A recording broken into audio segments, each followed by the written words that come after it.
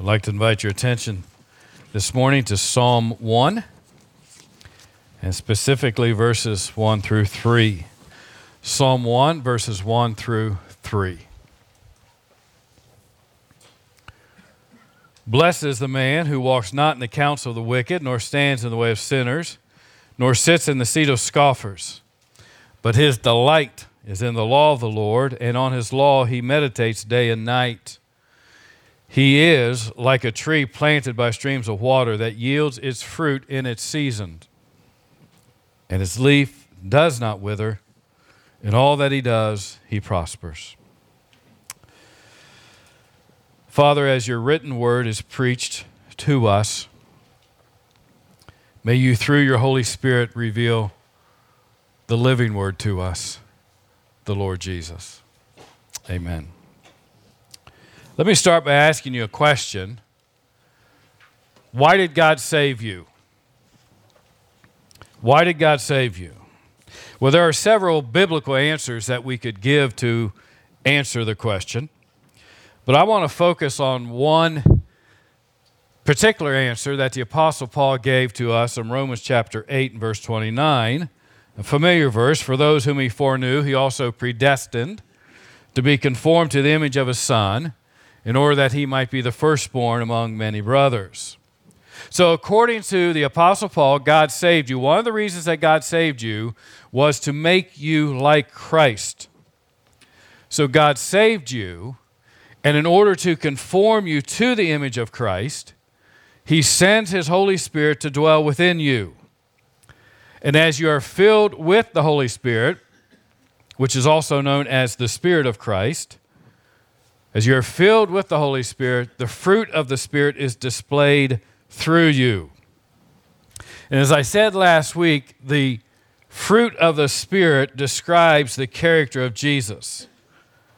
And one of the ways that we prove to be genuine disciples of the Lord is by the fruit that we display. Jesus said in John 15, "By this my Father is glorified, that you," what's it say? "Bear much fruit and prove to be my disciples." Now, the fruit that Jesus refers to here is the fruit of the Spirit. The Father is glorified as we are filled with the Holy Spirit and bear much fruit, which reinforces what Paul teaches us in Ephesians chapter 5, that we are to be continually filled with the Spirit. You cannot bear much fruit if you are never or rarely or occasionally filled with the Spirit. But you will bear much fruit as you are continually filled with the Holy Spirit. And Jesus says when we bear much fruit, we prove to ourselves, we prove to other believers, we prove to the unbeliever that we are indeed what? The Lord's disciples. And a disciple is like the one they follow. So bearing fruit, producing spiritual fruit, reveals our identity. Jesus said that a tree is known by its what? Fruits. Fruits. So the fruit of the Spirit is one of the Bible's descriptions of Jesus. But it's not the only description of Jesus. In fact, here in Psalm 1, we have another description of Jesus.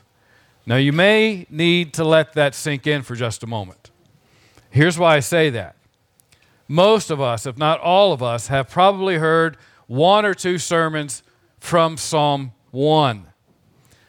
And normally the thrust of that sermon probably was something like this. The thrust of the sermon was based upon what you should not do as a Christian, as well as what you should do as a Christian. Now, please don't misunderstand. That is certainly a valid application of the psalm, but it is not the correct interpretation of the psalm. Why do I say that? Well, I have to admit that I, for a long time, understood that psalm that way. I understood it more as a prescriptive psalm rather than a descriptive psalm. I've understood Psalm 1 prescribing a series of actions and prescribing a series of commands that I, as a Christian, were to obey.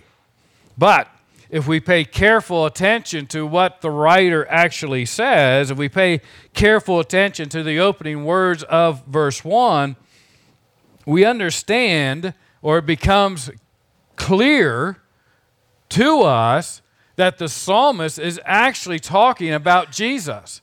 Say, well, wait a minute, he doesn't mention Jesus by name. He may not mention Jesus by name, but he certainly mentions him by character.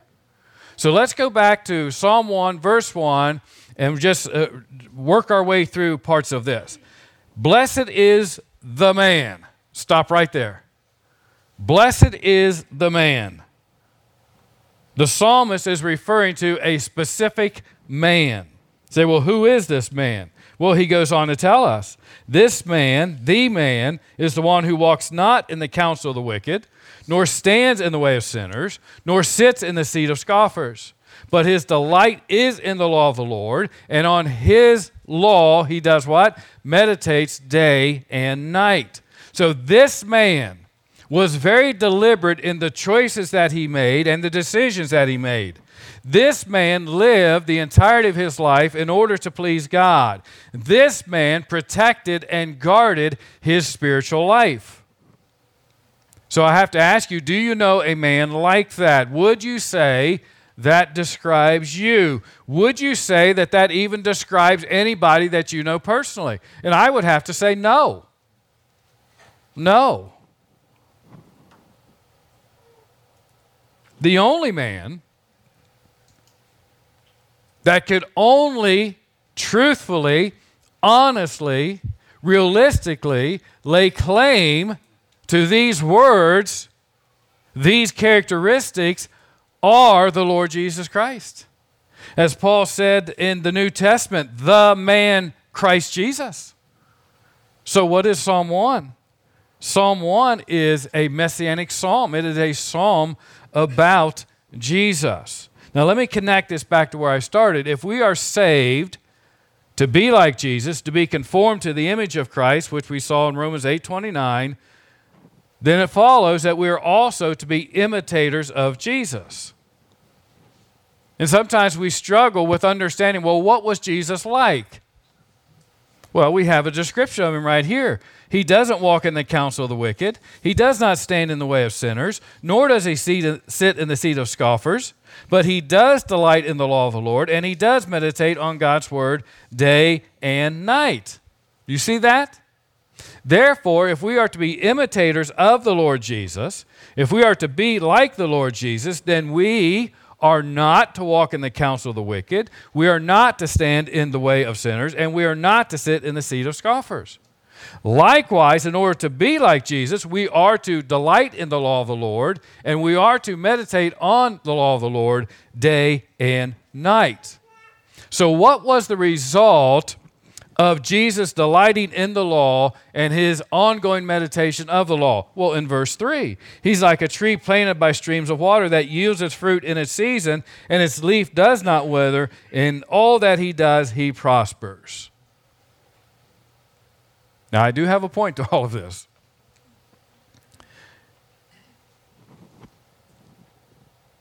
Is there a familiar word already mentioned this morning and mentioned in the past couple of weeks in verse 3? It's the word fruit. It's the word fruit. He is like a tree planted by streams of water that yields its fruit in its season. So let's connect the dots. Did you ever have those books when you were a kid where you had just a big series of dots on a page, you drew them, and lo and behold, a picture would emerge? That's what we're doing here with the scripture. We're connecting the dots, and this portrait of Christ is going to emerge that's going to help us. So what's the cause of the fruit? What is the cause of the fruit described in verse 3? Well, it is his delight in the law of the Lord, and it is his meditation on God's word that he does day and night. Now, please, he doesn't just say it's just the Word. As important as the Word is, I'm not downplaying the importance of the Word. It is vitally important. It is critically important. You cannot survive as a Christian without the Word of God. You cannot even become a Christian apart from the Word of God.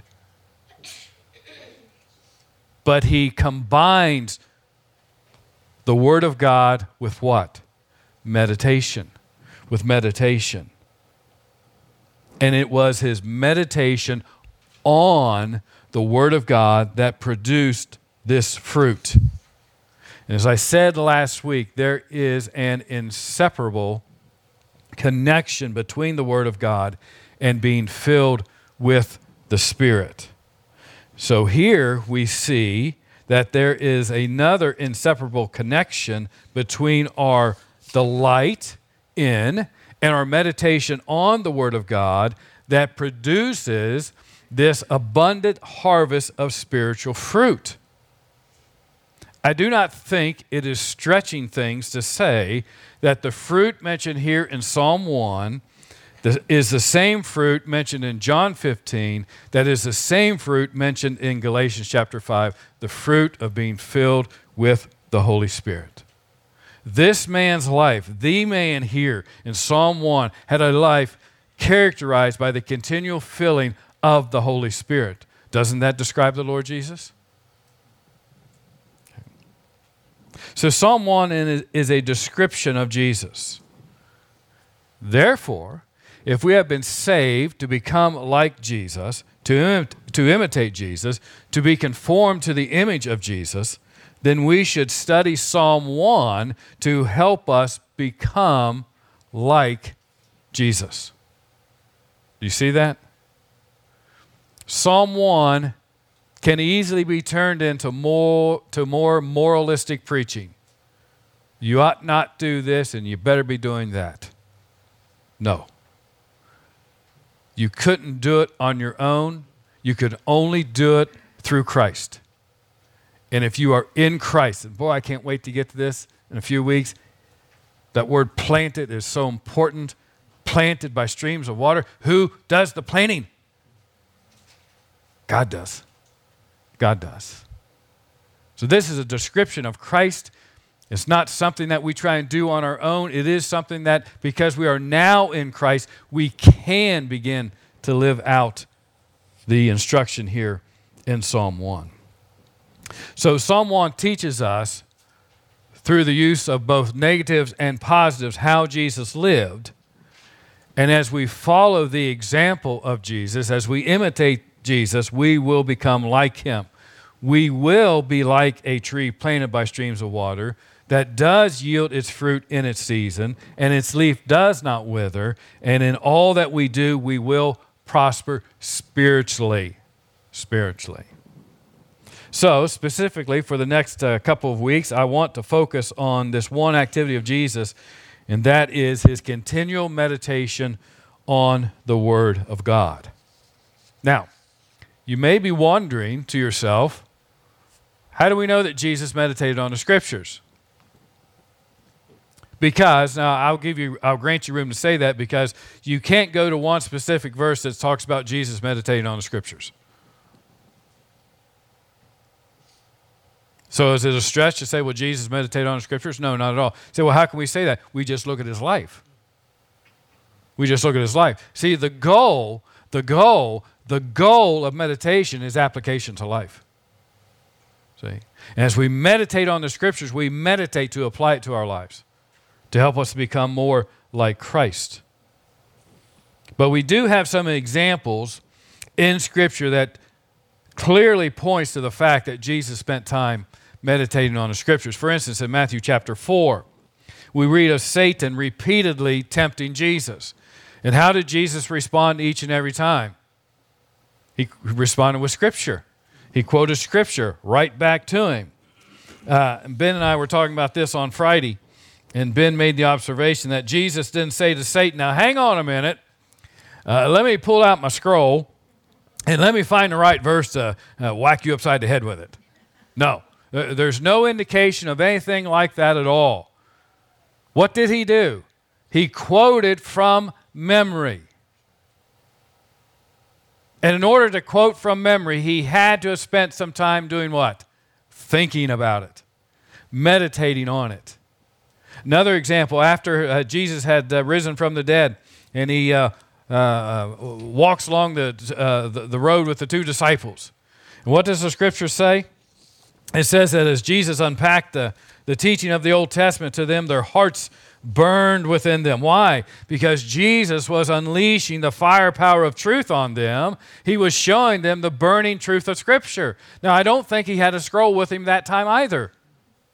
Then how was he doing this? He had hid God's word in his heart. See, sometimes I think we underestimate what Jesus did as a man. Say, you think Jesus studied the Scriptures? Yes. Yes. So if Jesus had to study the Scriptures, if Jesus had to memorize the Scriptures, if Jesus had to meditate on the Scriptures, then what makes us think that we can do any less? Okay. The word meditate here, particularly in Psalm 1, there's different ways it's used in Scripture, but here in Psalm 1, it means to speak as to yourself or to mutter. Therefore, as we meditate on the Scriptures day and night, we are literally speaking God's word to ourselves. Now, normally when we see somebody talking to themselves, we usually cross the street and stay far away, right? But this should be the norm for the Christian. Literally, this should be normal for us as Christians. We should be continually speaking the truth of God's word to ourselves. It's normal for us. For instance, how do you memorize Scripture? Can you read it once and say, got it? Not unless you're brilliant or a genius or a photographic memory. No, you have to do what? You have to read it over and over to yourself. You're speaking it to yourself over and over and over again. I recommend reading it out loud. Sherry came home last Saturday morning, I think it was, and caught me doing my little routine. It scared her and me. She heard a voice, and I heard a door slam. And neither were expecting that, you know. So this is why I encourage you to begin memorizing Scripture. There's no better way to speak God's word to yourself than to be memorizing Scripture where you repeatedly speak God's truth to yourself over and over and over again. Sherry told me this week of Brianna's post on Instagram where she was writing out her verses repeatedly. Good job. Amen. See? What is she doing? She's speaking God's word repeatedly over and over and over again to herself. Now, here's a little fun exercise. Fun for me because I don't have to do it, but I'd like you to. I would like you to audit your day, meaning I would like for you to, as you go through your day, to be on the lookout for any period of time that you could be using for memorization and meditation.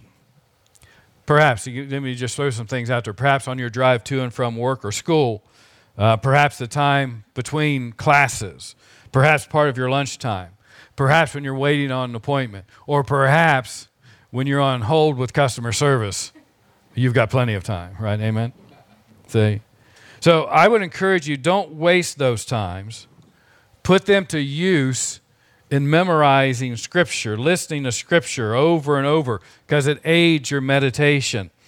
Or taking one verse and dwelling on that one verse, or one truth in a part of a verse and dwelling on it time after time after time. Though I do first and foremost encourage you to do your memorization and your meditation with a pencil in your hand, there's nothing wrong with using some of the apps that are out there for your smartphones.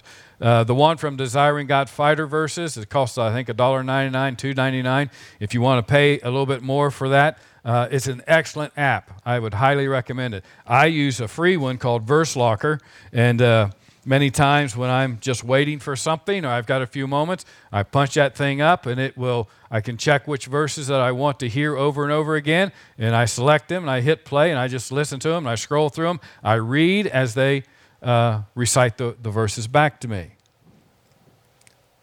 Now think about this. If you could find 4 15-minute blocks of time in your day 4 15-minute blocks of time in your day, and you spent that 15 minutes memorizing or meditating on Scripture, do you know what you would have at the end of the day? You would have 1 hour's worth of time where you have focused your concentration and your energy on memorizing and meditating on the Scriptures. Over the course of a week, let's just say you do it 5 days a week, that's 5 hours in the week. That's 20 hours every month that you have spent memorizing and meditating on the Scriptures, and you're doing it in 15-minute increments. I think that's achievable, don't you? And wouldn't an hour a day, 5 hours a week, 20 hours a month, how much further, how much quicker would your progress in Christ likeness be if you could practice that on a regular basis? Well, let's ask and try hopefully answer this question. How important is biblical meditation? How important is biblical meditation? Well, let me give you an example from Scripture that I think really drives this point home. If you would turn to Joshua chapter 1, and we're all familiar with Joshua 1:8, but I want to back up and read verses 6, 7, and 8, and then make a couple, or at least one observation. Joshua chapter 1, verses 6, 7, and 8.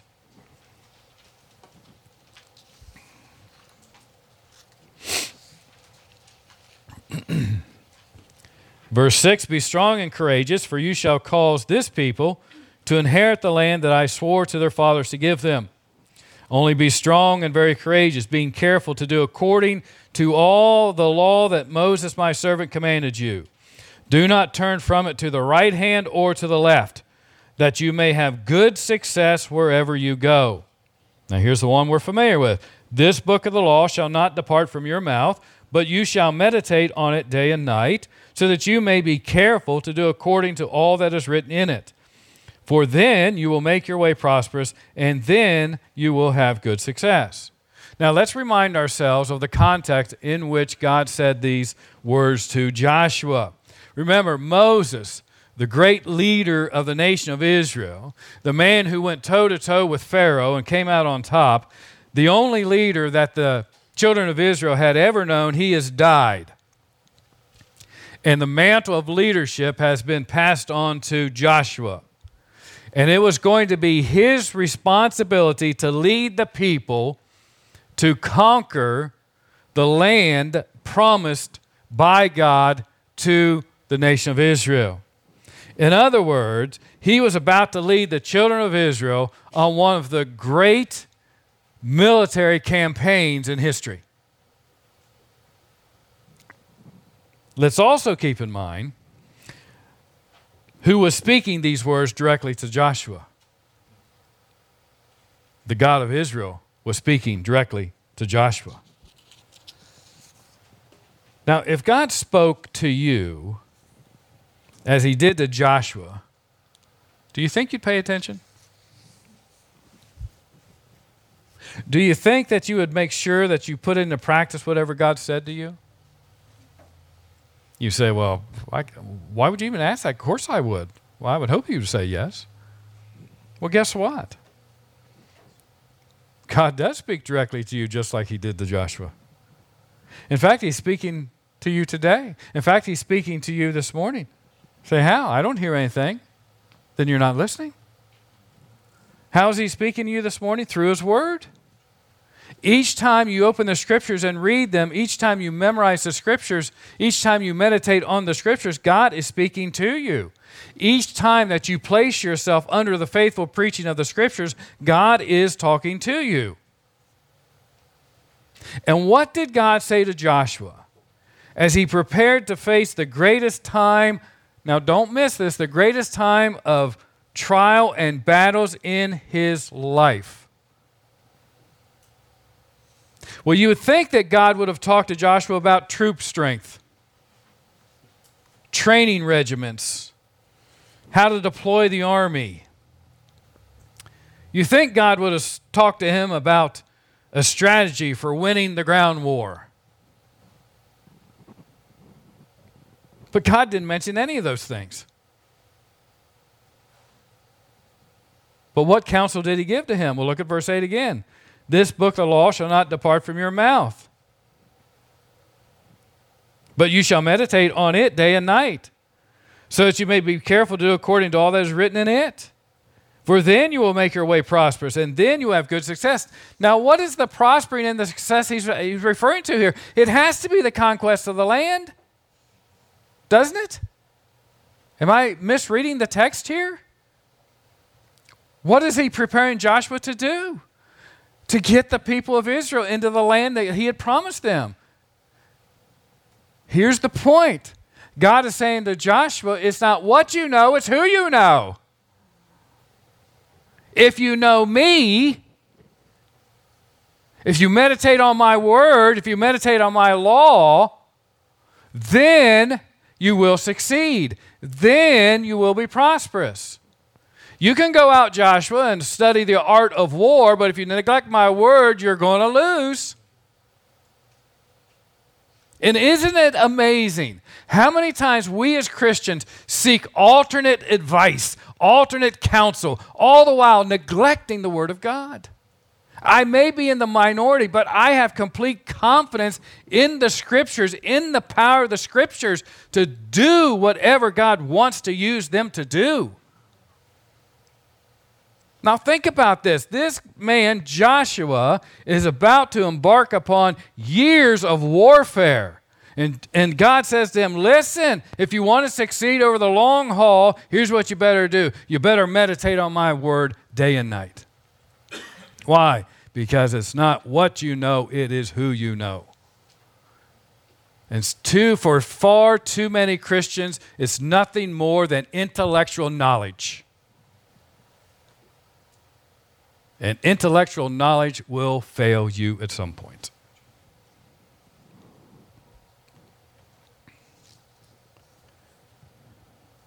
And when you think about this, it's really incredible. Because this was the best advice that God had for Joshua. Now think about this. Think of the task at hand. Think of what lay ahead of Joshua. And this is what God said to him. And if it was the best advice that God could give to Joshua, guess what? It's the best advice God can give to you. As you and I fight our own battles, it's not strategy we need, it's the Savior we need. It's the filling of the Spirit we need. What produces spiritual victory and spiritual prosperity? It's meditation on the Word of God. And then finally this, meditation is a gift of God's grace. It's a gift of God's grace. So we neglect it to our detriment. David Saxton writes this, God has chosen primarily to help us deal with discouragements and sin by applying divine truth to our minds. Oh, that we would believe that. He went on to say, through meditation, a feeble person is turned into one who is confident in God's grace. Meditation awakens the lethargic, energizes the weary, and encourages the depressed. A pastor of the 19th century wrote this, little meditating makes lean Christians of little life, little strength, little growth, and of little usefulness to others. You know, the first of the month, first of every month, we observe the Lord's Supper. And the Lord's Supper, whether we realize it or not, it is a means of grace, which means that God uses the Lord's Supper to remind us of what He has accomplished on our behalf through Jesus. And as we contemplate the reality of the Lord, that the Lord's Supper communicates to us, we're strengthened, we're encouraged. We experience God's grace each and every time we participate in the Lord's Supper. Likewise, biblical meditation is a means of grace that God has given to us. As we meditate on the Scriptures, we are what? We are strengthened, we are encouraged, we are refreshed. As we meditate on the Scriptures, we experience victory over sin. As we meditate on the Scriptures, we experience assurance that God, through Christ, does indeed love us. As we meditate on the Scriptures, The hope of the Christian life becomes real to us. Indeed, it becomes precious to us. As we meditate on the Scriptures, our troubled minds are calmed and our anxieties are removed and our love for Christ grows. And ultimately, we become like a tree planted by streams of water that yields its fruit in its season, and its leaf does not wither. In all that he does, he prospers. I trust that's the kind of life that you want to live for Christ.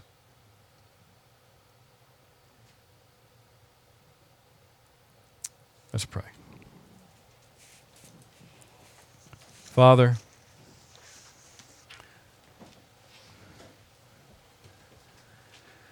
it seems to be the nature of human beings to overcomplicate things.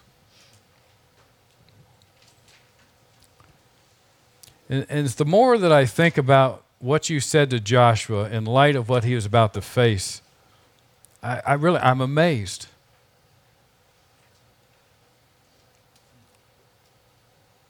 And Father, through your Spirit, would you drive that truth home to us, that what Joshua needed wasn't strategy. He needed to know his God. He needed to know his God through his word.